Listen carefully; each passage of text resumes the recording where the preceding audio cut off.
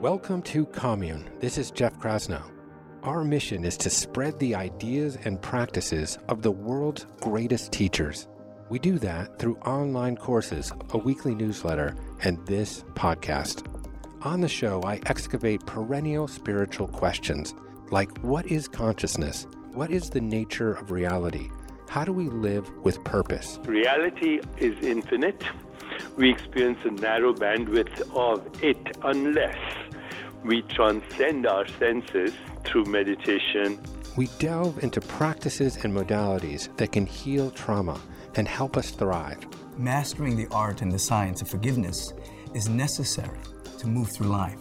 A miracle is a shift in perception from fear to love. We explore the spiritual traditions that help us acknowledge that we are all connected by a power greater than us. We are all indeed individuals, yet we need to find collective and communal solutions. We build a sturdy bridge between personal wellness and societal well-being. It's only when you get people who are pursuing their dreams, living their truth, and feeling good that we can actually move the needle of society forward. To learn about our courses, our community, and everything we do, visit us at onecommune.com.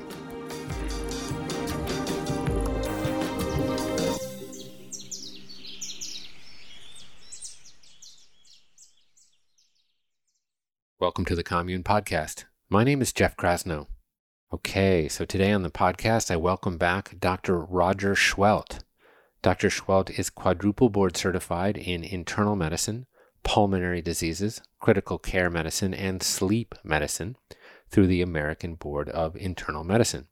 He is an associate clinical professor at the University of California Riverside School of Medicine and an assistant clinical professor at the School of Medicine and Allied Health at Loma Linda University. Roger was on the show last fall, lending his considerable insight into COVID-19 treatments. He has been regularly attending to COVID patients in the ICU at Redlands Community Hospital and at San Gorgonio Memorial Hospital in Southern California.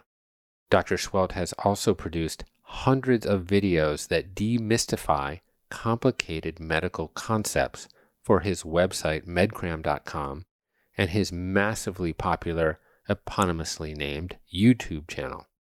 In this episode, Roger and I go deep into our multifaceted human relationship with sunlight. Now, you may be familiar with the role of solar radiation and photosynthesis and the relationship between ultraviolet B rays and the production of vitamin D, but I guarantee you will be blown away by what Roger shares about sunlight in this interview. I'm excited to announce that we have just produced a course with Roger titled The 5 Keys to Immunity, which will be available on Commune.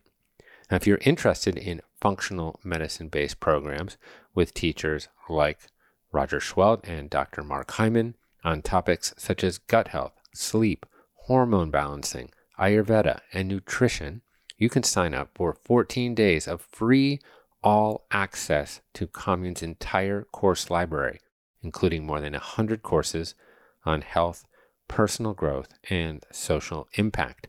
Just go to onecommune.com/trial. And please support this podcast by subscribing and leaving a review on your favorite pod catcher. My mom prints out the reviews and puts them on her fridge, so be nice. Without further delay, I present to you Dr. Roger Seheult.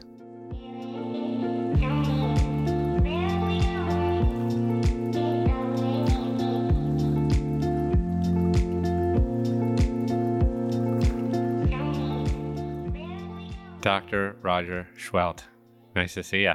It's very good to be here, Jeff. Yeah, we've had so much fun. I'm really just so appreciative of you and Kyle coming up and spending time up here in Topanga. Yeah, it's been great. And my only one great regret is that we did not record our sauna session from the other night, because I think there were some gems of wisdom in there. There were. Well, we'll see what we can recreate with our time together here. So humans have a very dependent and complicated relationship with the sun, with sunlight. Yeah. And obviously, sunlight enters our atmosphere and hits the chloroplast on a plant, for example, and catalyzes this process called photosynthesis, in which plants make macronutrients, which we then consume, or other animals consume it, and then we consume those other animals, and we metabolize that into energy. So we're essentially, on some level, just kind of continuous light energy. So that's one very important role of the sun. And part of that process, one of the byproducts of photosynthesis is oxygen. So that's very key, as we will discuss to some degree in the process of cellular respiration. And then obviously UVB light is responsible for our endogenous production of vitamin D, which is, as you have extolled the virtues of vitamin D so eloquently on the MedCram YouTube, is key for immunity and also for the absorption of calcium, etc. But we're here to talk about a more secret or a less discussed relationship between sunlight and a particular hormone known as melatonin. And I think what people are going to learn today is going to blow their minds, because it blew my mind when I heard you and Kyle talk about it. So melatonin's famously associated with sleep. I think most people sort of think of it as a supplement, to be honest. But it also has a potentially even more useful function, which you will divulge as we get into this conversation. And it's, like I said, it is illuminating in every possible way. Yes. It's hard to not use puns in this kind of discussion. It is. It's illuminating, eye-opening. Yeah. Yeah. So there are a bunch of terms that you will dexterously move like chess pieces over the next time that we have together here. Yeah. And I thought it would be good just up front, for the sake of the audience, to define some of these terms that we're going to be using throughout this conversation. So I think one place to start would be really helpful if you could define the solar spectrum, the light spectrum. Could you do that? Yeah. So the sun is a big fiery ball at the center of the solar system, and it gives off a tremendous amount of energy. And anything that gives off a tremendous amount of energy is going to give off energy in a wide spectrum. This spectrum that I'm referring to goes from wavelengths that are very short to wavelengths that are very long. What does that mean? For us who have, humans who have eyes and can see light, which is a source of energy, we see different colors. We see red light, orange light, all the colors of the rainbow, all the way to blue light. But that's just a very narrow spectrum, a very narrow slice of that wide spectrum. There is light that we can't see, that's infrared. The reason why it's called infrared is because it has a longer wavelength than the longest wavelength that we can see, which is red light. And then we have ultraviolet light, which has a shorter wavelength than the shortest wavelength that we can see, which is violet. And so all of that energy that is beyond violet is known as ultraviolet radiation. And similarly, all of the light that is beyond the red is known as infrared radiation. So if we look at those three major aspects of light that's coming to us from the sun, the big fiery ball at the center of the solar system, we have visible light, which only makes up about 39% of the total energy. So there's a huge amount of energy outside of what we actually see. And I'll give you an example here in just a sec. Then we have ultraviolet radiation, which there's a small component of that as well. And that's, as you mentioned, involved in making vitamin D. But then there's this infrared radiation, which is actually more than 50% of the energy from the sun is coming as infrared energy. And how can you detect it? How do you see it? You can't see it. But what you can do to detect it is, try this one day. It's a bright sunny day outside, and you close your eyes so tight that you can't see the sun. Even put blindfolds on. If you were to stand outside, you could still tell where the sun is coming from because you feel that warmth. And so what's going on here, let me explain, is infrared radiation has a long wavelength of light. It's able to penetrate things much better than regular light that you would see. And so infrared light will go through your shirt, will go and hit the epidermis of your skin. It will go deep down into the dermis of your skin and actually stimulate your heat receptors. And that warmth that you feel from the sun is actually not light that we're seeing. It's infrared radiation penetrating deep down that far. The reason why it's able to do that is because it has a longer wavelength of light. Think about this in terms of when you're pulling up to a stoplight and there's some teenagers that pull up next to you playing that stuff they call music. And it's the boom, boom, right? That sort of stuff. That's my daughter you're talking exactly. about. Okay, exactly. So that's going through their car. And notice, by the way, you're not hearing the high-pitched frequencies. You're hearing just the low-pitched. And that's because that's the type of energy that can penetrate not only their car, but your car and vibrate your steering wheel. The same thing's happening with infrared radiation. That's so interesting. So this is largely an audio format and not a video format. So I was trying to think about how to explain the nature of these waves, right? So infrared might be Roger, and visible light might be Roger. Yeah. And ultraviolet light might be Roger. Yeah. Is that a fair? Somewhat. It's somewhat. Another analogy that would make perfect sense is, that if you're next to a lightning strike, you're going to hear crash and then boom, right? You're going to hear high frequency all the way down to low frequency. But when that thunder is miles and miles away, you'll just hear a slight rumble. And it's because that low frequency has the ability to penetrate and travel far distances. It's exactly the same thing with energy from the sun. Yeah. So the range of visible light, how is that measured and what is that range exactly? So it's measured in nanometers, and there's general nanometer length of the wavelength. So we're talking extremely, extremely small, but we're talking 300 nanometers up to like 700 nanometers. That's generally where we see the visible spectrum. Once you get starting going past 760 nanometers up to 1400 nanometers, this is longer wavelength. This is the type of wavelength that we're talking about today. That's going to be very important when we talk about near infrared radiation. Right. And then often, a lot of people talk about blue light. Yes. And we'll talk about that in the course of our discussion. Yep. So does blue light sit within that range of visible light as a subset? Yes, it's around 400 nanometers, 400, 480. We'll talk about that when we talk about some of the things in our eyes and what likes to stimulate things in the eyes. Great.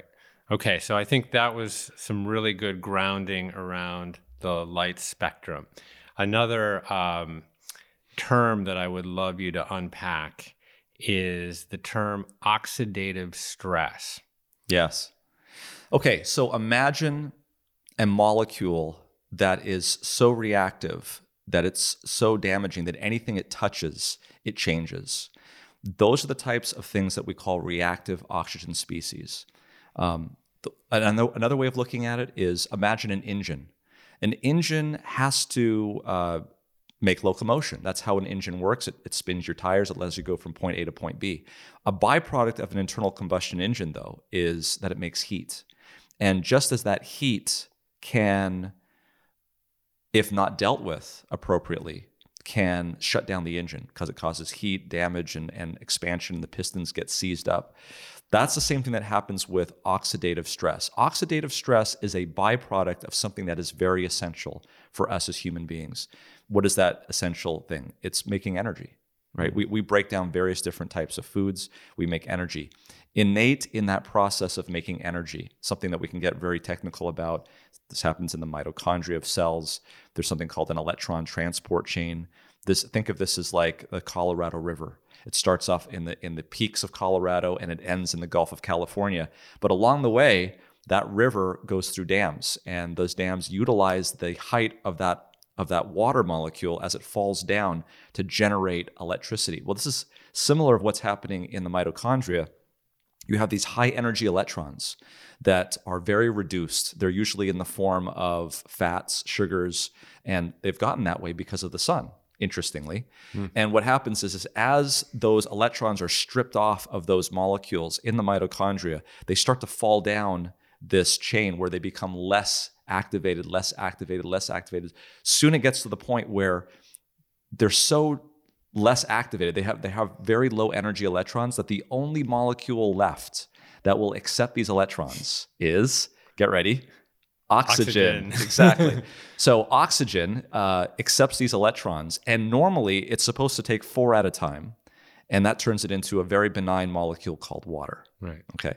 But the problem is that when you get 1, 2, or 3 of these electrons put onto this oxygen molecule, you'll get either a superoxide, a hydrogen peroxide, or a hydroxy radical, respectively.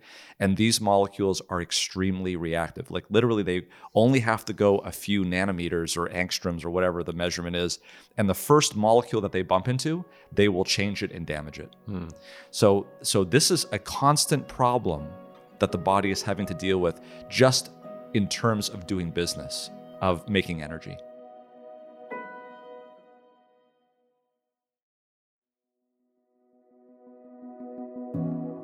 Yeah, it's interesting that through the system of the electron transport chain and energy production, the body will make mistakes, but then it also has safe gap measures for correcting some of those mistakes, and we'll talk about it. When people use the word free radicals, and is that an interchangeable word with reactive oxygen species or these charged molecules that produce oxidative stress? Yeah, for the most part. And for what we're talking about today, they're completely interchangeable. Okay, great. Yeah.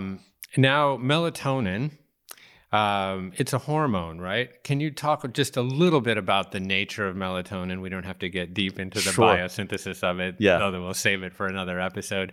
But just kind of some broad parentheses around melatonin. Yeah. So melatonin was first discovered in the bloodstream, and we isolated it to this gland, if you will, in the brain called the pineal gland. It's part of the brain. And melatonin is secreted at certain times of the day, specifically at around 9 or 10 o'clock in most people, depending on when your circadian rhythm is. And that's a whole nother discussion. Yeah. But what melatonin, we understood, prior to this episode, does or did is it signals the body and tells it that it's ready for sleep. It's a very important molecule in that it is signaling the body. It's secreted at the right time, and it signals the body for the benefits and tells the body that it's time for sleep. Got it. And melatonin is synthesized from a neuromodulator that many people might be familiar with called serotonin. Yes. Which is often associated with mood, right? And then there's a precursor even to that, which is an amino acid known as tryptophan. And we're going to discuss on some other podcast whether or not one needs to exogenously consume tryptophan in order to properly make serotonin and then subsequently melatonin. But let's get into the relationship between melatonin and the sleep-wake cycle.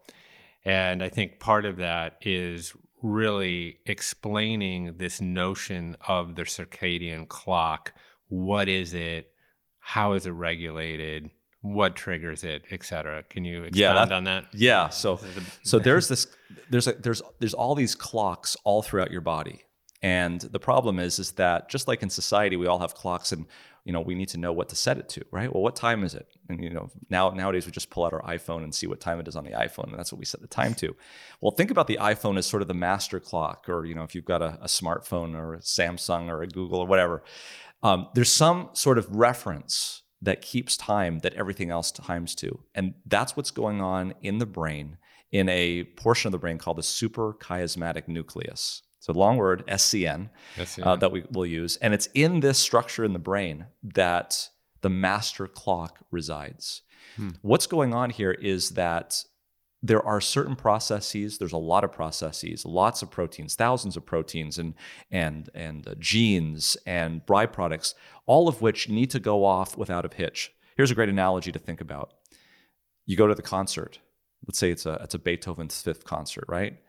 And the conductor needs to start the orchestra all at the right time. because you've got the violins, you've got the drums, you've got the oboe, you've got percussion. They're all there. They're all ready to start. They all have the music correctly written. It's all written out. And he's gonna hit that downbeat. Beethoven's Fifth, by the way, starts with a downbeat and then dun dun dun dun. Right, exactly. So if he hits that downbeat, dun dun dun dun, at the right time and everyone's on sync, you're gonna get a beautiful performance. But if everybody decides to start at a different time, you're gonna get a cacophony of confusion, and it's not gonna sound well at all. The master clock is that conductor, and it tells the body when it is that it needs to do things. And that might not seem very important, but it actually is extremely important. And the reason why it's important is because of the reason of why we sleep, of why there's certain times of the day that are better for eating than other times of the day. It's because just like any major city, there are certain times of the day when you want to do construction, and there are other times of the day when you want to break down, repair, and fix. Imagine what would happen if Caltrans here in California decided to fix all the freeways at rush hour. That would be absolute confusion, right? I feel like they do. Yeah. Right? Well, this is the problem. Or imagine if you went to Disneyland and they decided to hire the gardeners and check the rides during the day when people are supposed to be riding them. These are complicated systems. Our body is even more complicated. And what we're now starting to understand is that there's certain parts of the day that are made for building and eating and working. And there's certain times of the day where the body needs to recharge and get ready for the next day. And that involves breaking down and rebuilding and cleaning out. And this is what's happening during the evening time. And that's why the master clock is so necessary in making sure all the cells of the body are timed in concert, so you get dun dun dun dun. So the suprachiasmatic nucleus. Yes. Where is that located? It's like just above the roof of the mouth, kind of? Or? Yes, actually, it's in the name. Supra, meaning above, chiasmatic, that's where the optic nerves cross over, and nucleus, just meaning it's a collection of neurons. So it's right above where the two optic nerves come together. Got it. And so this nucleus is essentially telling the pineal gland what to make, whether or not to secrete melatonin or not, or it also has to do with cortisol. Can you kind of break that out a little bit? So think about melatonin as the major hormone that governs the night. It's the moon, if you will. And think of cortisol as the major hormone that governs the day. It's the sun. And so depending on what time of day it is, the suprachiasmatic nucleus is going to have a say about it's time to secrete melatonin, and it has a direct connection to the pineal gland to tell it not to do it, actually. So if it gets stimulated, for instance, by light. So let's say the sun has gone down, let's say you've got a perfectly timed circadian rhythm, and the sun has gone down and it's nighttime. And now the pineal gland is saying, let's now secrete the melatonin that this body needs to be perfectly great. And you decide, as a human being, because you have the power to do so, and we have the technology to accomplish it, to expose your eyes to bright light. Well, unfortunately, what we now know is that bright light, which hits the retina of the human eye, is going to go back and shut down melatonin production in the pineal gland. Why would that be? That would seem like a very bad thing to do. But if you think about it, our body was not designed to be having lights on when it's nighttime. And so this is one of the major issues that we see, is especially in society, is we're on our phones, we're on television screens, we're on smartphones late at night after 9 o'clock. It's hitting what we call intrinsically photosensitive retinal ganglion cells. These are ganglion cells in the back of the eye that are not rods and cones. These are the rods and cones of what make you see. These are completely different. They go to different parts of the brain. It's sort of a subconscious evaluation of light. Anyway, these go to the suprachiasmatic nucleus. The suprachiasmatic nucleus says, well, wait a minute. I thought it was nighttime. But clearly, we're getting light from the eyes, and therefore, it must not be nighttime. Hey, pineal gland, shut down melatonin production. And that's exactly what happens. Got it. So when we are receiving light, particularly blue light, through these ganglion receptors in the evening, that is essentially monkeying with our clock, with the suprachiasmatic nucleus, and that is delivering messages to the pineal gland that are screwing up our sleep-wake cycle. And that has a lot of negative knock-on impacts. I mean, you're a quadruple board certified doctor. One of your focuses is sleep. So maybe just unpack for a moment why sleep is so necessary and what happens when we screw with that cycle. Yeah. So we need, the American Academy of Sleep Medicine, for good reason, recommends that adults should be getting at least 7 and up to 9 hours of sleep per night. So, and that's based on very good data that less than that, generally speaking, leads to a number of problems. When you don't sleep, you don't rebuild. We can just list off, metabolic disorders, the diabetes, car accidents, excessive sleepiness, mood disorders. The list goes on and on and on. The most extreme cases, and I'm sure you've seen these as well, is when these gamers go and play for 48 hours straight and then just drop dead.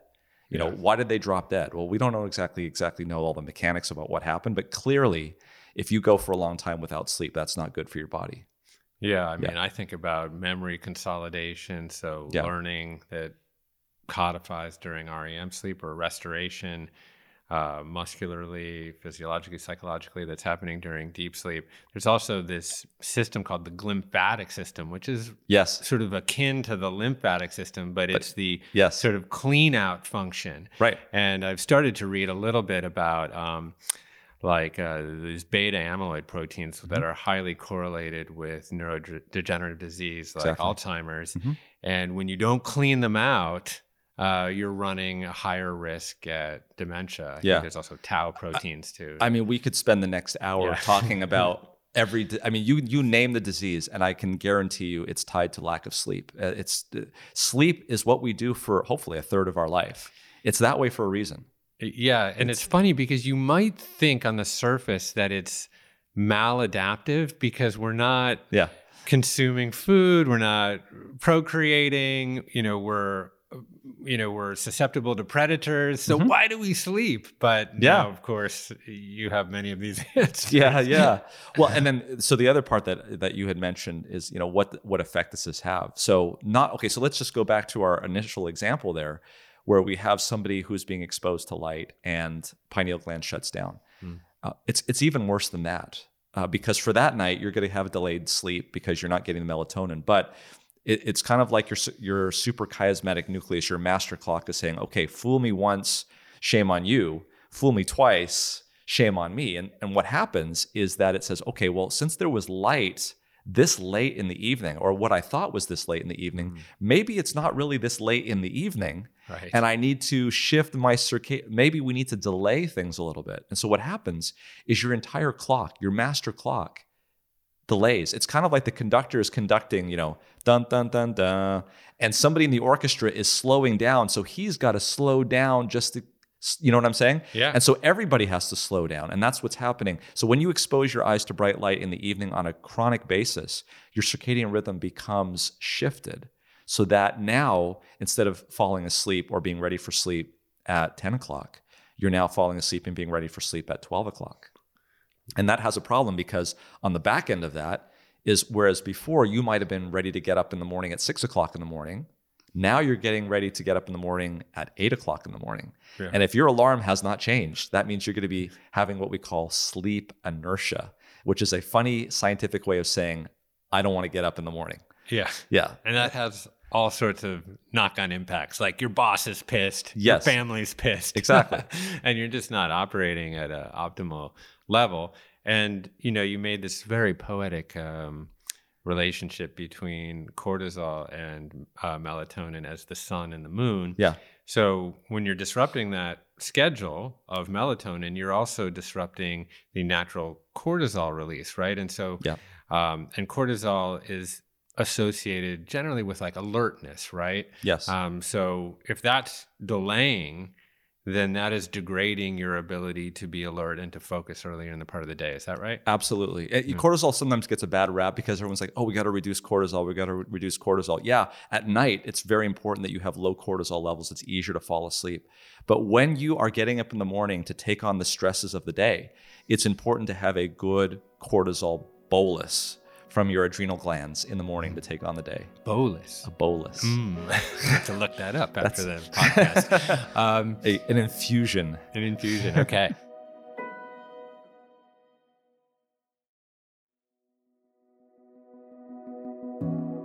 So then let's go into like, well, how does this clock actually get triggered? What are the mechanisms that puts you on a healthy circadian clock? Good. Okay, so imagine you are living on a desert island. There's no electricity. When the sun comes up, you get light in the eye, and when the sun goes down, you cease to have sunlight in your eye. And I were to take somebody in that situation, and I were to put them here in modern day United States or wherever you want to be. What are some of the things that would manipulate that or change that? Because the biggest thing that regulates your circadian rhythm is light, okay? And just like, well, let me put it this way. Light is not all that bad. What we talked about here just now is that it's light late in the evening that will delay your circadian rhythm. And the reason why that is because you have these things called intrinsically photosensitive retinal ganglion cells, particularly in the inferior portion of your retina, which is that thing at the back of your eye. So generally speaking, because the image gets flipped when you go into your eye, because these things are concentrated in the lower portion of your eye, it's going to be light, particularly in the upper aspect, in the superior aspect where the sun is. Oh, evolution. It's amazing. Yeah, if you've got this in the upper portion, then it's going to be the thing that affects your circadian rhythm. But it's not the only thing that affects circadian rhythm. Your brain is multifaceted. Food has been recently shown. When you eat can also affect circadian rhythm. Now, when I talk about exposing your eyes to bright light at night, that can delay the circadian rhythm. The opposite is true. If you expose your eyes, or the converse is true, if you expose your eyes to bright light early in the morning, that has the opposite effect. It tends to slightly advance your circadian rhythm, or at least keep it on track. And so one of the things that can be very helpful to make sure that one's circadian rhythm from the desert island being transplanted here into present day America would be beneficial is if people, when they get up in the morning, were exposing their eyes to bright light in the morning, because what this would do is to maintain it and prevent this drift, the circadian drift of things getting later and later and later. Okay. Well, this is a behavior that I have recently adopted. I'll get up in the morning and have some kind of room temperature water, and then go outside and look towards the brighter part of the sky, right? I don't want to look directly at the sun generally. No. But even on a clear, beautiful day, like the one we're having today in Topanga, if I'm looking kind of just into the sky, is that enough? And how do you actually measure whether or not it's enough? Yes. So here's another term we have to introduce, and it's lux. Yeah. L-U-X. And it basically is a measurement of the intensity of light. Really, it's the density.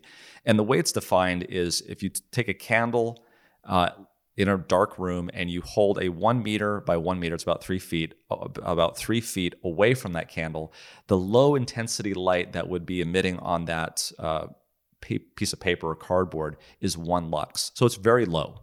So if we were to look at things relatively, if you look at the amount of light that you would have in a living room, it's about 50 lux.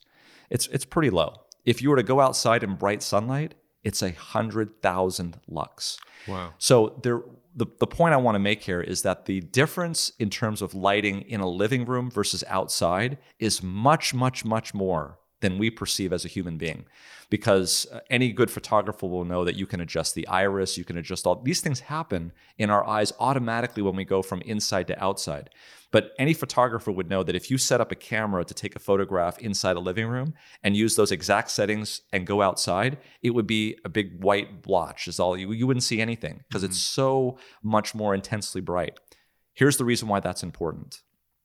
Is that you may feel like you're getting light exposure in your own house in the morning when you turn the lights on, but it's orders of magnitude higher if you go outside into the actual physical space of being outside, because the amount of light there is so much more brighter. It's going to do so much more for you. And why that's important is for a couple of reasons. We talk about being exposed to light at night. your retinal, intrinsically photosensitive retinal ganglion cells that are what we're talking about here are very sensitive at night, unfortunately. So just a little bit of light at night is enough to shut down melatonin production and delay your circadian rhythm. Unfortunately, in the morning, those same intrinsically photosensitive retinal ganglion cells are not as sensitive. And so you need a lot more light to get the same benefit. Now, how much light do you need? So let's actually put this down into brass tacks in real numbers. It's about 3,000 lux hours. So what does that mean? If you were to put your eyes in front of something that's 3,000 lux and spend 1 hour, that would be enough.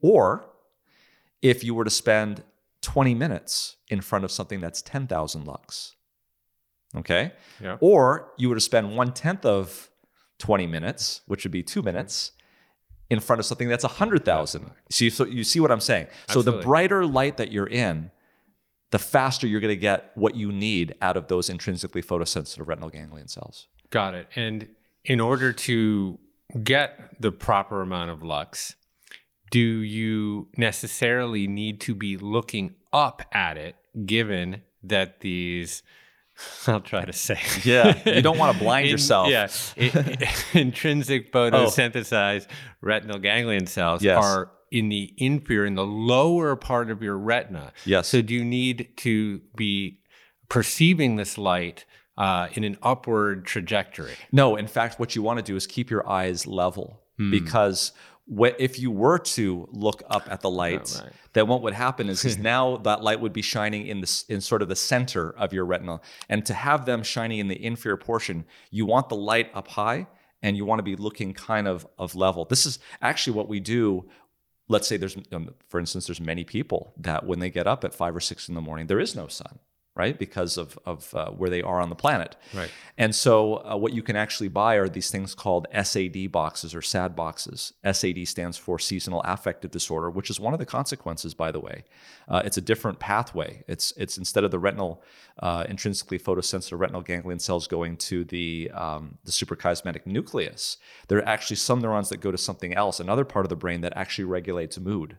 And so when they don't get enough sunlight, not only does the suprachiasmatic nucleus suffer, but also their mood suffers. And so what we do for them is get them these SAD boxes. And these SAD boxes generate about a 10,000 lux. And so what we do is we have them place it in front of them about 15 inches away from their face, and it's up high so that when it hits the eye, it's illuminating the inferior portion of the retina. Got it. So let's say that your job essentially imposes its own self on you, and you have to be subject to some light in the evening. Am I deducing properly that light, you might want to keep that light lower? Yes. And in a certain spectrum range, right? Yes. So we know that it's particularly blue light that is the most sensitive in terms of exciting these intrinsically photosensitive retinal ganglion cells. But even just a photon of light, even light in a room that's ambient with your eyes closed, is enough to diminish this melatonin production because of this excitation. So what we try to do is let's give you what the best case scenario is. The best case scenario is turning off all the lights and going to bed shortly after 9 o'clock. That's the best case scenario. But we don't always live in the best case scenario. So what will we go from there? We're trying to reduce as much as possible. So making the lights low down, because lights that are low down on the floor, like maybe even the these emergency lights that you have that come on if the power goes out, they will be reflecting up on the superior aspect of the retina, and that's not where those retinal ganglion cells are. Also, because blue light seems to be more stimulating to these, moving things more toward the red spectrum would be a better way of doing things, because you'll get less stimulation per lux. And then having your upper lights on dimmers or completely turning them off would be actually the best thing to do. Yeah. Are you a subscriber to the blue blocking glasses? I think it's a reasonable thing to do, especially at night. I would definitely say, though, that if you want to get good sunlight exposure in the morning time, you want as much blue light as possible. So it depends on the time of day, just like everything else we're talking about. So blue blockers at night, not a bad idea. In fact, even setting your computer with a setting that after a certain time, it goes to more of a blue blocker type of relay. And a lot of those screens actually have that built in. And maybe even wearing blue blockers at night. But in the daytime, in the morning especially, you don't want to really be blocking that blue light, because that's exactly what we want to be stimulating. Yeah. So you addressed seasonal affective disorder a little bit. Yeah. Is there a correlation between that kind of depression and or lack of sleep at different latitudes? Oh, that's a good question. I don't know if there actually has been published associations on that. I think that that sleep probably affects both genders about the same. Maybe females a little bit more. We definitely have information, though, that females are more susceptible to this SAD, or this seasonal affective disorder. Mm-hmm. And if you live in Sweden, for example, my stepmother is Swedish, and obviously that's a very different schedule of light versus living at the equator. Yeah. So what are some of the techniques that you would advise or counsel on if you are living in a place that has a great amount of variation as it pertains to one's ability to get natural light? Yeah. So obviously this is going to be sunlight is going to be a scarce resource in the wintertime. Yeah. So try to maximize your ability to get outside in the sun. One aspect that we alluded to, but we didn't say much about, was the amount of light that comes through on the position of the sun. So real briefly, when the sun really has to be high overhead to get any kind of ultraviolet light. But regardless of where the sun is on the sky, infrared is usually going to penetrate. So even though you might not be getting ultraviolet in the wintertime because the sun is not high enough, you're still getting infrared radiation, right? When that sun comes up, the snow is still melting. It's because of infrared that it's melting. That's what's doing it. Oh, that's fascinating. Yeah.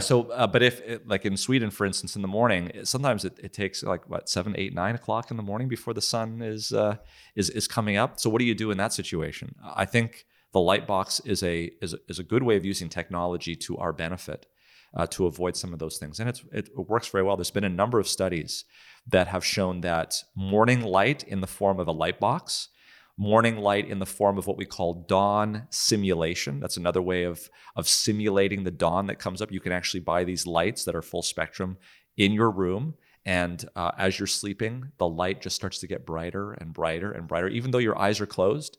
And the studies have shown that these people have less sleep inertia. Again, that means just they feel better. They want to wake up and they have more energy when the light is coming on in the morning. Yeah. And so just to close this particular chapter, when there is a secretion of melatonin, what is the mechanism there by which melatonin makes one feel somewhat hypnotized or sleepy or tired? What is the link there between melatonin and actually going to sleep? Well, melatonin has its effect in terms of, it's kind of a chicken and the egg thing a little bit, because the circadian rhythm is really what makes us feel sleepy and want us to go to bed. There's actually two things in there. There's the homeostatic drive and the circadian rhythm drive.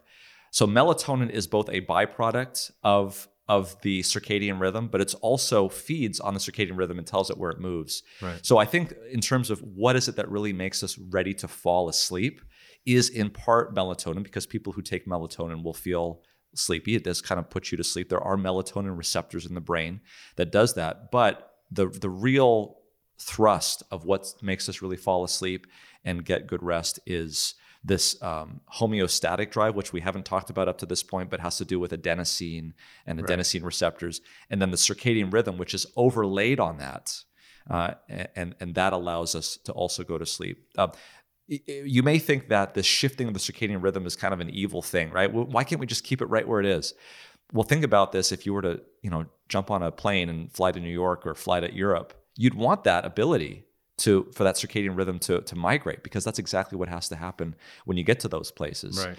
And in fact, there's a whole nother science on what can you do now to speed up your migration or your jet lag, so when you get to the place you don't have a problem. And if you understand what we've talked about today, you can actually do this ahead of time, so that when you arrive in London, you're already ready to go and you don't have as much problems with jet lag.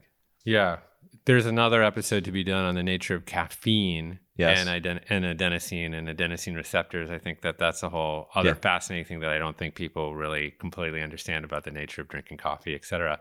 Yeah. Just one more point on the sleep-wake cycle and its relationship with sun and melatonin. Would you ever recommend supplementing with melatonin?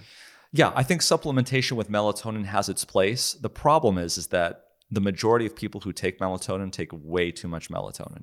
So the amount of melatonin that you need to simulate the pineal gland secretion is around the order of 1 to 2, maybe even 3 milligrams of melatonin. Most people are taking 5 to 10 milligrams, which is far too much. And it actually works less well when you're taking that much melatonin. So if you are going to take it, I would recommend taking it 1 hour or so before bedtime. I would try first with 1 milligram. Very small amount is really what you need to do. And what this is going to do is help the pineal gland. I don't know if it needs help, but some people feel that they need it. I think far more efficacious than taking a melatonin supplement is to turn down lights and to make sure that lights are dim. It's much better, and it's much more natural and endogenous. Got it. I keep promising that we're going to move on, but I have you here, so I have to get at it, which is, is the release of melatonin, is the time window individuated? Like there's this notion of chronotype, that everyone has a different chronotype, which essentially determines the window in which melatonin is secreted. Is that, do you believe in chronotypes? Absolutely, yeah. They definitely exist. There's no question. There's what we call morning larks and evening owls. I believe, based on the data, that the majority of those people are there because of behavior. But that being said, there are a subsection of people who definitely have gene polymorphisms that just because of all the clock genes, BMAL, clock 1, clock 2, PER1, PER2, these are all genes that we can measure in the human body. Because of mutations and because of mutations essentially that cause issues with their circadian rhythm, they actually are more of a lark or an owl. Absolutely. Mm-hmm. Great. Okay, I want to move into the more surprising part of the conversation. I think we've thoroughly covered the relationship between melatonin and sleep and the circadian clock. Now we're going to go into a really new and previously uncharted territory for melatonin. Now, but first, I think we need to do a little more term defining, okay? Okay. So the body produces energy in what is called the mitochondria. Can you talk a little bit about what the mitochondria is? Yeah, so inside of the cell are what we call organelles. These are little... if the cell was a human being, the cell would have organs inside of it, okay? And that's what this is. It's an organelle. So the mitochondria is responsible for taking basically food products that are high in energy, mostly from the sun. So the 3 groups of things that we eat are fats, proteins, and carbohydrates. And we could get to a lot technical talk, but we just waste a lot of time with this and would just be showing off enzymes. But it all ends up in the mitochondria in the form of acetyl-CoA, 2 carbon fragments, whether it's from fats, whether it's from sugars, whether it's from proteins. And then once the 2 carbons end up in the matrix of the mitochondria, it goes through this thing called the Krebs cycle. And the Krebs cycle basically extracts these high energy electrons from these food particles and makes things like NADH and FADH2. These are compounds which have high energy electrons. And then it goes to something called the electron transport chain, which is there's sort of an inner membrane of the mitochondria, and that's where these electron transport molecules are. And then begins this thing I was talking about before, was the Colorado River. It starts up in Colorado and slowly meanders its way down into the Gulf of California. And as it does so, it loses altitude. And at every dam, there's a dropping of that water. And of course, the water is harnessed to turn turbines and generate electricity. Well, what happens here is essentially the same thing, is these high energy electrons drop down in this electron transport chain. And at every point where it drops down, it's that energy is harnessed to pump protons into the inner membrane space, which is later used for production of ATP, which is the final common product of all of this, right? Everything runs off of ATP. Well, as we said, imagine the water now trickling into, about to trickle into the Gulf of California. What body of water is acceptable to take this water? Well, it's something that's got to be really low. In fact, it's the ocean. There's nothing lower than the ocean, right? And in this case, it's oxygen. And this is the reason why we breathe. And when we stop breathing and stop getting oxygen, things shut down pretty quickly. Right.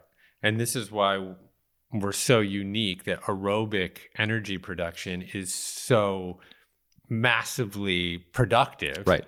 Versus anaerobic energy production, which is basically fermentation, which only makes like a couple ATP, but this is making like 32, 34 ATP, which animates every single thing that we do, every thought that we have, every motor movement.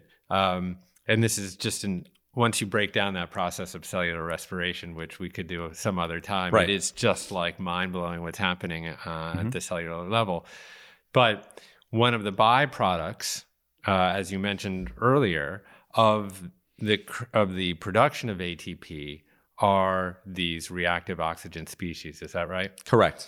So now the water, as it goes down to the Gulf of California and it's emptying in, it's supposed to really, oxygen is supposed to take those 4 electrons and make water. And water is this wonderful molecule that never hurts anything, right? It's the universal solvent. It's everywhere. It's great. But what happens when, exactly, we've got it right here. Yes, there we go. There we go. This is the water. I always wonder where this water has been in the last, millennium. Where has it been? Who knows, right? Where has it not been? Exactly. Some of it went over Niagara Falls. Who knows? Anyway, so the problem is getting from oxygen to water is great, but it takes 4 electrons to get there. And sometimes, especially when there's a lot of throughput, when there's a lot of carbohydrates that are going through the system, when there's a lot of proteins, a lot of fats going through the system can be overwhelmed.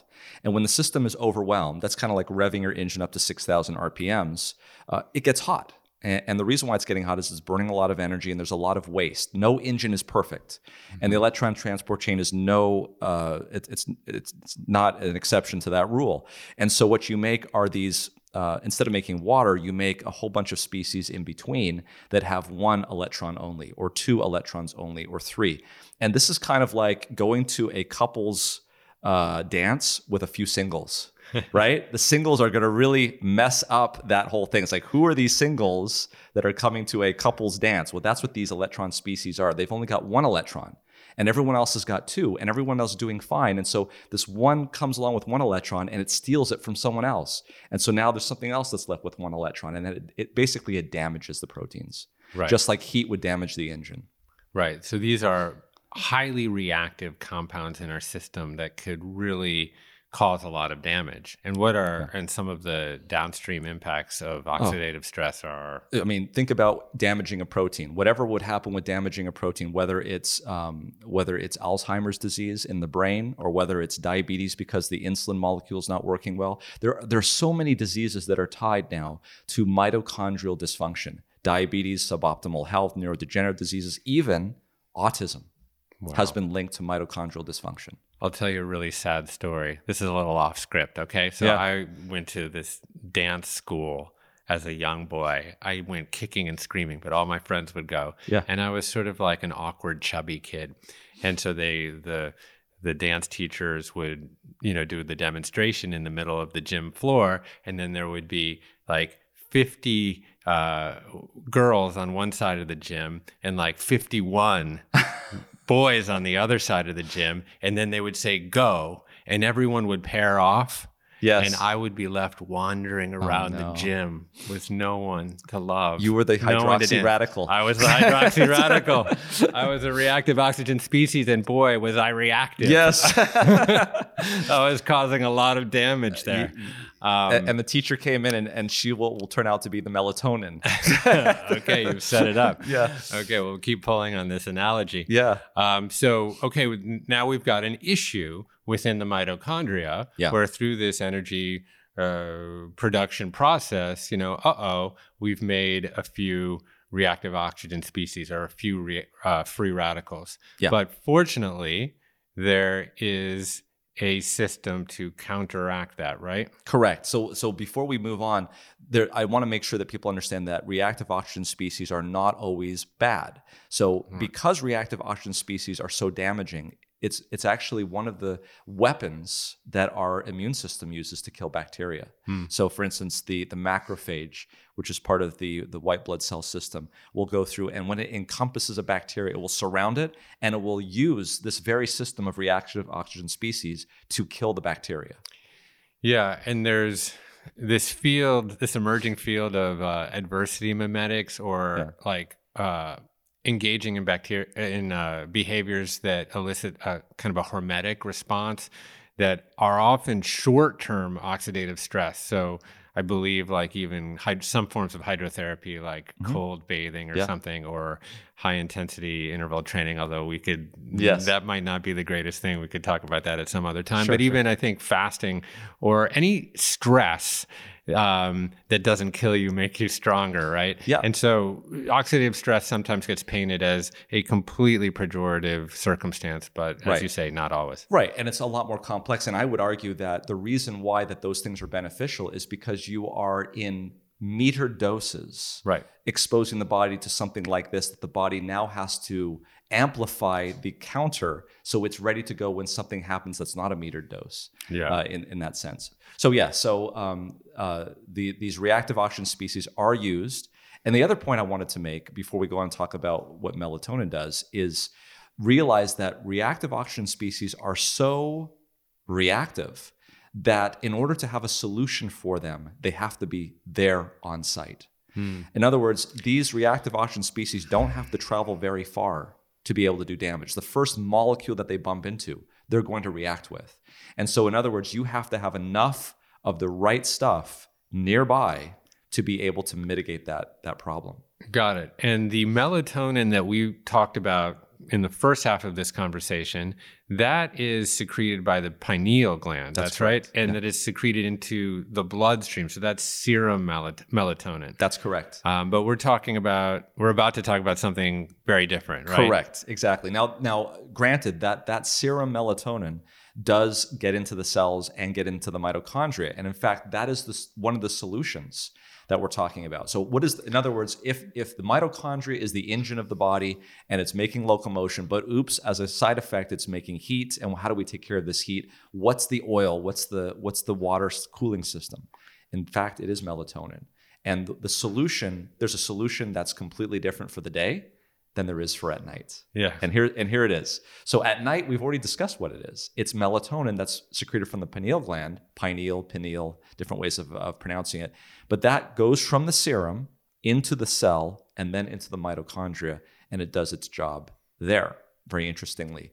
And so at night, you're not using your engine that much. It's idling. It's down at 1,000 or maybe 700 RPM. And so you don't need a lot of melatonin. You don't need the cooling system as much at that time. Right. And you're probably not making as much energy because you're in a quote unquote somewhat fasted state. Correct. Right. Exactly. So not only are you not using it, but you're not producing it as much. Contrast that with the day. So in the day, high amounts of energy are being utilized. Not only are you utilizing energy, you're eating foodstuffs, and that's going through the mitochondria. And so essentially, instead of at 700 or 1,000 RPM, you're chugging along at 3,000, maybe even 4,000 RPM. Certainly, if you don't have a cooling system, you're going to be in trouble. So what's the solution? It's actually melatonin. But you're like, wait a minute. I thought you just said that when we expose our eyes to bright light at night, or even during the day, our pineal gland doesn't make melatonin. How is it happening? Now we have the discussion about infrared radiation. So there was a paper that was published about a year or so ago by the chief editor at Melatonin Journal, which is Russell Ryder, and another colleague of his, Scott Zimmerman, who reviewed the data. The title of the article was "The Optics of the Human Body." And what they were looking at was this idea that melatonin, we know for a fact, we've got the data that shows that melatonin, without a shadow of doubt, is produced on site in the mitochondria. It's just fascinating. In fact, not only is it produced in the mitochondria itself, it's produced in amounts that are orders of magnitude higher than what we see in the pineal gland. Wow. Because we hear a lot about glutathione. Yes. That became a very famous antioxidant, if you will. Yes. But we don't really hear about this phenomenon of melatonin being produced in the mitochondria. How does that actually happen? Well, they actually did some biochemical and organic chemistry studies where they would label the carbons in the precursors, as we've mentioned, serotonin. And then when they were able to actually measure, and it's really difficult to do this, you've got to get into the cell, into an organelle of a cell, and do what we call micropipetting, and they'd be able to actually extract specifically from that area. And they were able to find that the carbons that were labeled in serotonin showed up in the melatonin that they were extracting. So they've shown it very elegantly. They've isolated the enzyme that does this. There's no question that melatonin is secreted is produced actually on site in the mitochondria. So you're telling me that infrared light, non-visible infrared light, essentially permeates the skin, moves into our mitochondria, and has some form of reaction or catalyzes part of the mitochondria to create melatonin. What is that? To actually improve or increase the production, yeah. Right. So this is empiric evidence is what they're looking at. They've proposed this in their study, in their article, that there are receptors in cytochrome C oxidase. Now that's a long word, but it's a enzyme at the very end of the electron transport chain. And there are receptors in the cytochrome C oxidase. I think when they named this, they knew very early on cytochrome, chrome being light, right, that these types of enzymes had the ability to absorb certain types of light. And that's exactly what they have shown, is they have very, very good empirical evidence that when you shine near infrared light on the skin, for instance, that there is an increase in cytochrome C oxidase in that portion in the blood that comes back. And there's also an increase in nitric oxide, which causes vasodilation. There's an increase in oxyhemoglobin, which carries the oxygen to the cells. What they are showing, or what they believe happens in their proposal, is that melatonin levels go up dramatically when the cell is hit with near-infrared radiation, because this near-infrared radiation increases the metabolic rate, increases the mitochondrial activity in those cells. So getting a lot of sunlight has a mixed reputation. Yeah. Because oftentimes we associate getting too much sun with certain melanomas, et cetera. But that is mostly associated with UV rays, right? And we're talking about near infrared rays, which are the other side of the spectrum, right? Exactly. And so if you were to counsel someone around getting the proper and right amount of sun, yes, how would you go about that so you're decreasing the maleffects and increasing the good effects from near infrared? Here's the good news. Just as you mentioned, the worst offensive form of light in terms of damaging rays is ultraviolet. Ultraviolet, fortunately, really can't penetrate well through clothes. Near-infrared radiation, on the other hand, has very low levels of ionizing radiation and doesn't cause a lot of damage. The good news is that infrared light can penetrate through clothes. And even more than that is that infrared radiation is the type of light specifically that bounces off of green leaves, grass, and foliage, basically. And so if you want to minimize ultraviolet radiation, the damaging rays, avoid going out into the sun between the hours of 10 a.m. and 2 p.m. when it's the highest and overhead.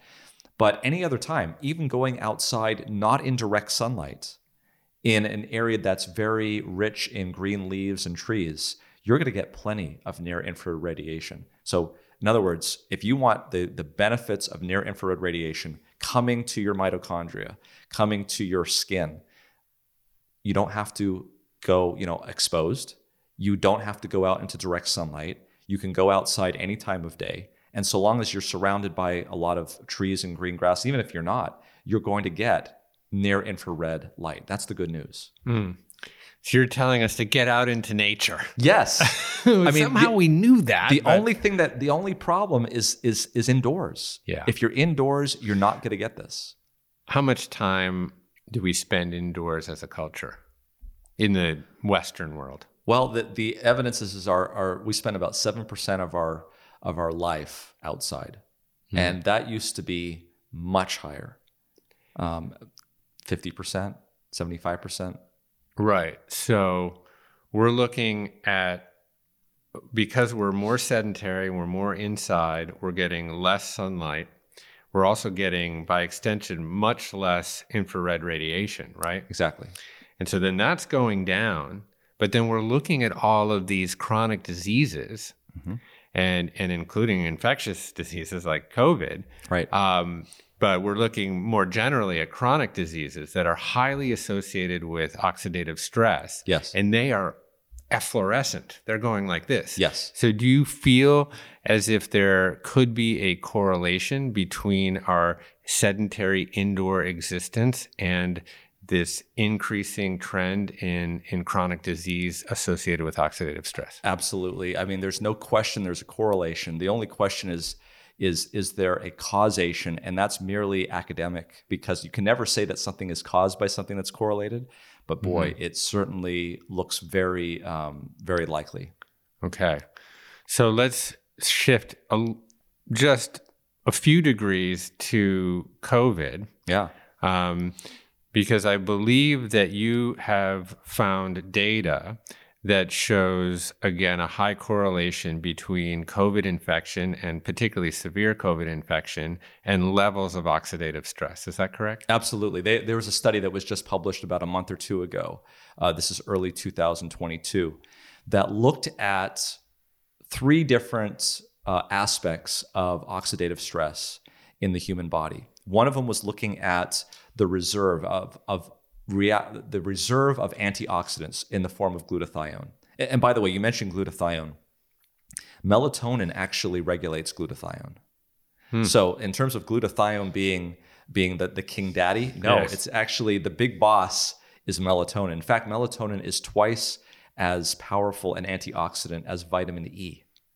So, glutathione just got dethroned. Melatonin is the new got king. knocked out. Yeah, it got knocked out because melatonin actually regulates glutathione.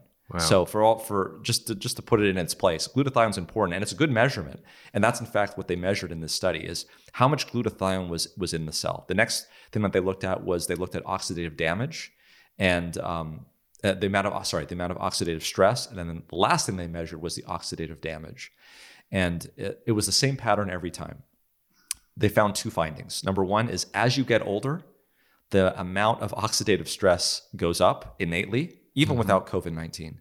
And the amount of oxidative damage goes up, and the amount of oxidative or reactive or glutathione goes down. So in other words, as you get older, all the things that make you more susceptible to an oxidative stress test goes up. And that's exactly what we would have expected. But when they looked at those people along those same age lines who had COVID now, it was actually put to an extreme. People who had less oxidative reserve had even less oxidative reserve in COVID. People who had oxidative damage had even more oxidative damage in COVID.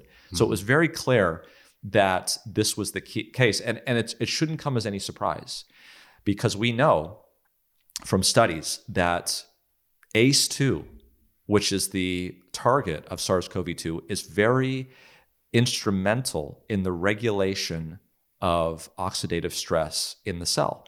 ACE2 actually converts something called angiotensin 2 into angiotensin 1,7. Angiotensin 2 is a very powerful pro-oxidant. Angiotensin 1,7 is an antioxidant. So it's kind of like if you're playing basketball, right? And you're going down the court, your team steals the ball and prevents them from making a basket, and then goes down the court and scores a basket. They call that a 4-point switch, right? When you steal a ball, that's exactly what happens with ACE2. It destroys something that's going to cause oxidation, and instead creates something that's going to prevent oxidation. That's a 4-point switch. And what happens when the SARS-CoV-2 virus hits that ACE2 receptor? It shuts it down. And now that's no longer happening. So you have a buildup of pro-oxidants, you have a depletion of antioxidants, and the oxidative stress that gets put on that cell is tremendous. If it is out of balance to begin with, because of all of these issues that we've talked about, that might be enough to just knock it over the edge. And people with obesity, diabetes, elderly age, these are all the things that we see, not surprisingly, that are problems in COVID-19.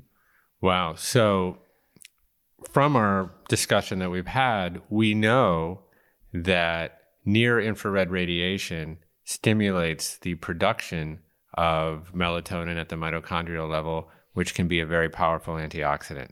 Yep. So in COVID, we just discussed, you just outlined the fact that people that have severe COVID have high levels of oxidative damage. Yes. So then I would ask you by extension, would treating people with COVID with sunlight, either prophylactically or therapeutically, be a legitimate treatment? Oh, this is where it gets exciting. Yeah. This is where it gets really exciting because this is exactly what people have looked at. Let's look at the obvious thing first, and that's vitamin D. And vitamin D has been looked at a long time, and there's no question whatsoever that vitamin D levels are correlated with COVID-19 outcomes. The question has always been, if you were to give vitamin D, would it change the outcome? And there's been some mixed results on that. There have been some studies that seem to be positive, and there's other studies that have not. And the question really becomes then, is vitamin D actually doing something, or is it a marker of what something else is happening? So in other words, if I'm getting a lot of near infrared radiation from the sun, I'm also going to typically have higher vitamin D levels. Right. But maybe it's not the vitamin D that's doing it. Maybe it's the near infrared making melatonin that's having a helping hand. And so here's a couple of studies that really illuminate that. No pun intended. There was a study that was done in Europe where they looked at the surge in the wintertime. Every country in Europe in 2021 had a surge in terms of COVID-19. And what they did was they wanted to look at 3 variables: humidity, temperature, and latitude. And they wanted to know which one of these things correlated the most about when the surge occurred in terms of timing. There was no correlation with temperature. There was no correlation with humidity. There was a perfect correlation with latitude. What I mean to say is that the northern latitude countries in Europe had the peak first. So it started in Finland first. That was the first country to have their spike. And the last country to have their spike was Greece. And all of the countries in between followed suit almost one by one, as like dominoes falling. So that led highly to a discussion that maybe there's something in sunlight that is giving people enough protection that when it is withdrawn, that's when populations start to fall and you start to get these peaks. So there was another group out of the University of Edinburgh that did a study in the United States, and they had a similar conclusion. They said, maybe it's not vitamin D. So what they did in the winter of 2021 is they completely eliminated the portions of the country of the United States, generally speaking, south of the Tennessee border, that could get enough vitamin D from the sunlight. So they were just looking at, in other words, the northern portions of the United States. And they asked this question: does latitude in the United States correlate with mortality from COVID-19? And the answer was yes. The higher the latitude, the higher the mortality. Wow. Higher latitudes are, of course, associated with less sunlight. Yeah. So then they took that data and they prospectively analyzed data from England. They came up with exactly the same conclusion, that latitude predicted mortality. The higher the latitude, the more north they were, the higher the mortality. And they then applied it to Italy, and they found exactly the same thing. And the conclusions of the authors said that if this is causative, if this is correlative, but if this were to turn out to be causative, I love how they said this could lead to public health interventions. So what kind of public health intervention? And you know, it's fascinating to me because when you look back at history, it almost seems as though we're rediscovering things that we knew 100 years ago, because this is what they used to do. Yeah. Well, meditation and yoga and the paleo diet gets billed as something that's new, but it's funny with the name like that. But or just, organic and regenerative farming, for example. That's just the way that we used to do it. Right. And this is not to undermine or undercut many of the incredibly important advancements of modern medicine, particularly on the infectious disease side and treatment around trauma, et cetera. But it is very, very interesting that we are rediscovering many of these modalities and techniques that actually are quite old, Yes. that might in some ways have been intuited by thinkers or doctors without the benefit of great tools of science, but that may be highly effective at preventing disease or helping human flourishing. So it's fascinating. And, on your YouTube video that you and Kyle released recently on the MedCram channel, you have some just unbelievable photos of, I think these are like 100 years old, right? Yeah. Of a hospital with beds lined up outside in the sunlight. Yeah. So if you look at some of these hospitals and what they did 100 years ago, I know I've read of one Dr. Wells Rubel who wrote about this, his experience during the pandemic and what they were doing at that time. And he refers to this as rational therapy. Okay. And he compared his experience to what was going on in the Army hospitals. Okay, let's talk about what his experience was. And when we look at this, we can see that this is in fact the case, is when they were treating patients with influenza, they were having them go outside into the sunlight. They were having them exposed in the sunlight and also to fresh air. They were doing hydrotherapy, which is basically hot-cold treatments.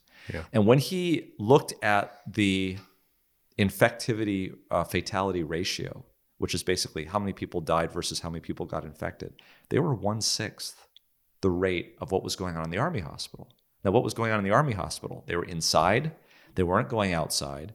They were getting high doses of aspirin that had just come out in 1899. Bayer aspirin. They said the German Bayer aspirin killed more Americans than the German bullets. This is often said. It's very interesting. Right. Yeah, because what would this do? It would kill the fever. It would reduce fever. And fever, we know, is one of the benchmarks of our immune system.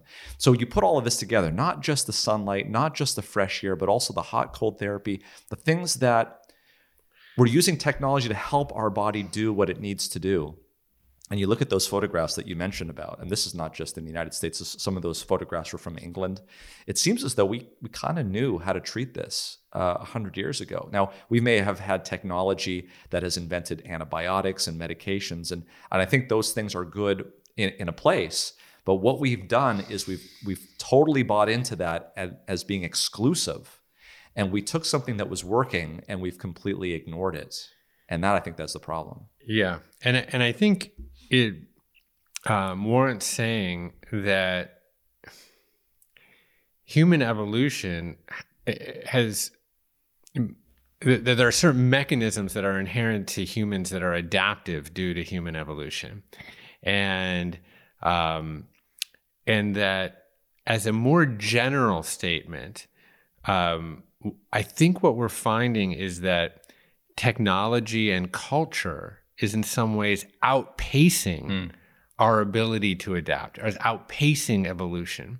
Because, if you, for example, we've talked today about, our sedentary lives that have brought us kind of inside and away from the sun, and getting light at the wrong times, and the technology that have prolonged the day into the night. But you could also look at the availability of food on a 24/7, 365-day basis, where there's no scarcity anymore. Yeah. And that's due to great technological innovation. And but on the other hand, now, one might say that refined sugar and refined grain is more deadly than famine. Yeah. So in a way, culture and technology, like I said, is sort of outpacing our ability to adapt to it. Yes. And that is causing a lot of very negative downstream effects. It is. And I don't know how the human body would be able to adapt, just theoretically, because what I'm seeing when I talk about some of these things like exercise, We've known for years that exercise is beneficial for the cardiovascular system, but exercise is good for depression. Exercise is good for anxiety. Exercise is good for just a whole bunch of things that we can test. How is the body going to, there's so many things that the exercise is good for. How is the body going to adapt to not doing exercise? That's going to be, those are multiple, you know what I mean? I don't know. This is some science fiction depiction of we're just one giant, large brain, all hooked into each other with a keyboard or something. Yeah. I don't know I don't know if that's better. I don't think it is. I think honestly, getting up, and getting out into the sun in a healthy way. And you've outlined, we don't have to necessarily get into direct sun. Correct. In order to get the near infrared rays that help to stimulate or upregulate melatonin production in the mitochondria. So, this is just living a healthy life. And obviously, maintaining one's sleep rhythm, as we've discussed, upregulates all of these different processes from insulin sensitivity and cardiovascular health and even gut health. So I guess if you were to deliver to our listeners, a handful of bullet points in terms of kind of actionable things that they can apply to their own life as it pertains to sunlight and health, what would those be? Well, I would say let's, in your mind, picture what we would look like about 100 to 200 years ago. Okay. And think about what they were doing and what they had to do and what we can do today, but maybe not taking it up on it. So let's imagine we're in the wheat fields of Kansas 150 years ago. It's bright. We're outside. We're doing some labor, perhaps that is gainful. We're in the fresh air. When the sun starts to go down, we go inside. When the sun literally is going down at 7 or 8 o'clock at night, we're going in. We're maybe doing a few hours of some, getting things together, and we're in bed by 9 o'clock. The next morning, things are up. We're going outside. The cock's crowing. So here's the point.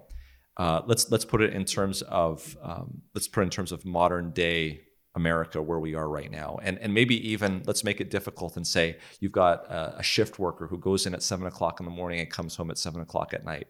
That's very difficult. Something that I have to do. I work with a lot of nurses that do that as well. So I think it's really important that we get up at a reasonable hour that allows us to do what we need to do. And I'll just say 5 o'clock in the morning. I know that sounds really early. For some, it may be 6. You can adjust this as you need to. Some people don't need to get up that early. But getting up at an early hour, like around 5, and not eating for about an hour. Why is this? Because you've been sleeping now for hopefully 7 or 8 hours. That's important. And extending that fast gives you that little bit opportunity to allow that rebuilding to occur, that breaking down and that rebuilding to occur. And then have a great breakfast. Have a good breakfast. The reason why I say that is because we know that insulin is more sensitive in the morning than it is in the evening. That's important because you don't have to have as much insulin secreted to take care of the glucose that you're going to have at that point. It seems to be giving you energy for the day, and you're not storing it if you're eating that in the morning. Now, people may disagree on that, but I think that's a reasonable thing to do. Then going off to work. So you're at work. If you're lucky, you had some sun exposure before you went to work, because when you get to work, you're not going to get any sun exposure. The windows are not going to allow that infrared radiation. You're probably going to be outside. So if you don't have access to light, if you can't go outside and get bright light, get a light box and get exposed to light, maybe 10,000 lux, stay in 11 to 15 inches from it, make sure it's above you, but keep your eyes level, and get the benefit of at least grounding your circadian rhythm. Then go to work, do what you need to do. You get a lunch break. If it's possible in any way, try to get outside for that lunch break. Mm-hmm. Have a good lunch. It'll be the last meal that you have of the day. Okay, so eat whatever you want. Don't have to restrict your calories necessarily unless you want to. But get outside, get that sunlight, maybe even a little bit of vitamin D. Realize that ultraviolet radiation isn't going to penetrate through clothes, but infrared will. Finish the day, whether you get home at 5 or 7 or 8, it depends. But there's a good chance that you're not going to get sunlight before you get home. If you do, great. Go out and kind of look at the sunset. Enjoy the sunset. Give it that imprinting on your circadian rhythm that the sun is setting. You get that beautiful red light. 100, 200 years ago, maybe there was a fire. Yeah. Right? Think about a fire, right? Just think about a fire. It's low in intensity. It's low down on the ground. So it's not going to be hitting those intrinsically photosensitive retinal ganglion cells. And it's giving off a lot of infrared warmth, which is going to penetrate your clothes and hopefully give you the effect on the mitochondria. Yeah. And there's also another element about fire is that it is really good at bringing community together. Yes. And I just think back to even 2 nights ago when you and Kyle and I were hanging out in the sauna in very dim light, yes, right? Yes. It was very dim. It was very dim. Thankfully for my physique. Yeah. And it wasn't exactly. Oh, no, not at all. It wasn't exactly like a fire per se, but it was like low level light. Yeah. And we were just in community together, exchanging ideas, exchanging spiritual concepts and physiological concepts. And I'll tell you, I don't know about you. Well, I do, because you mentioned it. I slept so well that night. And you know, I think that there is a part, you know, many of us have been studying different elements of the blue zones, for example. Yeah. And it's very much, you know, akin to how you describe sort of an ideal day, or how you can make a day as good as it possibly can be. Yes. And, you know, community is a component of that seems to have be very correlated with people thriving into their hundreds and on. And I'm certainly been blessed to be in community with you guys. Us as well. Over the last few days, and just so grateful for your work in general, which I find to be actually not just thorough and rigorous, but very brave, because you have managed to carve out a lane that is a very difficult one to carve out in this day and age, particularly on the internet. You know, YouTube in particular sort of celebrates and rewards sensationalism and hyperbole and editorial bias, etc. And it's just kind of the nature of leveraging human negativity bias for clicks and watch times and all this kind of stuff. Right. And so you know, what we've seen over the last couple of years is, you know, the channels and the media that has really gotten many of the biggest eyeballs are sometimes the one that veers off to the most sensationalized or the most hyperbolized. Right. But you guys have just stayed with the evidence-based science. You've been open-minded. You've addressed all sorts of ideas from all sorts of across the light spectrum, if you will. And you've really carved out what I call the middle way, which is, you know, it's moderation, but it's also bringing extremes into coherence, into cooperation.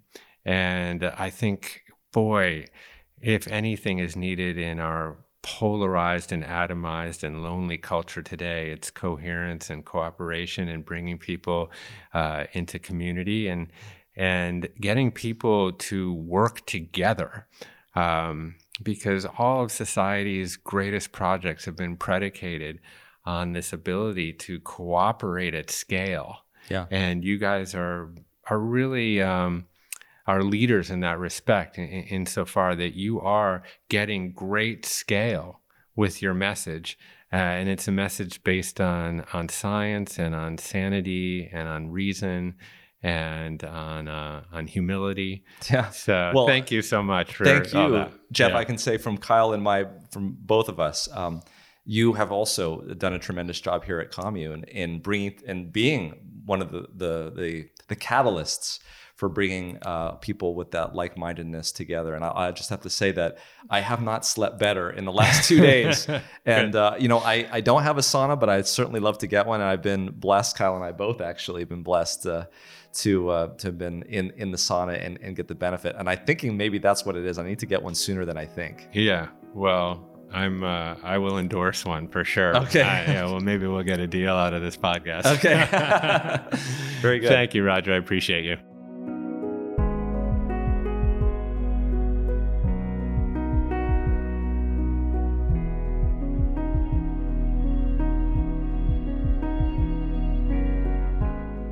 thank you for listening to my conversation with Dr. Roger Seheult. Check out Roger's videos on medical science on the MedCram YouTube channel, and look out for his commune course titled The 5 Keys to Immunity. Now, if you enjoy this show, please subscribe on Apple Podcasts and leave us a review. If you're a regular listener, you know how much effort we put into this show's creation. We really do our best to keep sponsors to a minimum. This is not one of those shows where I prattle on for the first 15 minutes about sponsors. So if you're really looking for a way to support our efforts, the best way is to subscribe to Commune. You'll access more than 100 courses featuring the world's top authors and thought leaders. You can check it out for 14 days for free at onecommune.com/trial. Of course, feel free to reach out to me directly anytime at jeffk@onecommune.com. And I'd like to thank the folks that make this show possible day after day, including Jacob Laub, Megan Stone, Ruby Foster, Emma Fretz, Silvana Alcala, and Ryan Tillotson. That's all from the Commune for this week. My name is Jeff Krasno, and I'm here for you.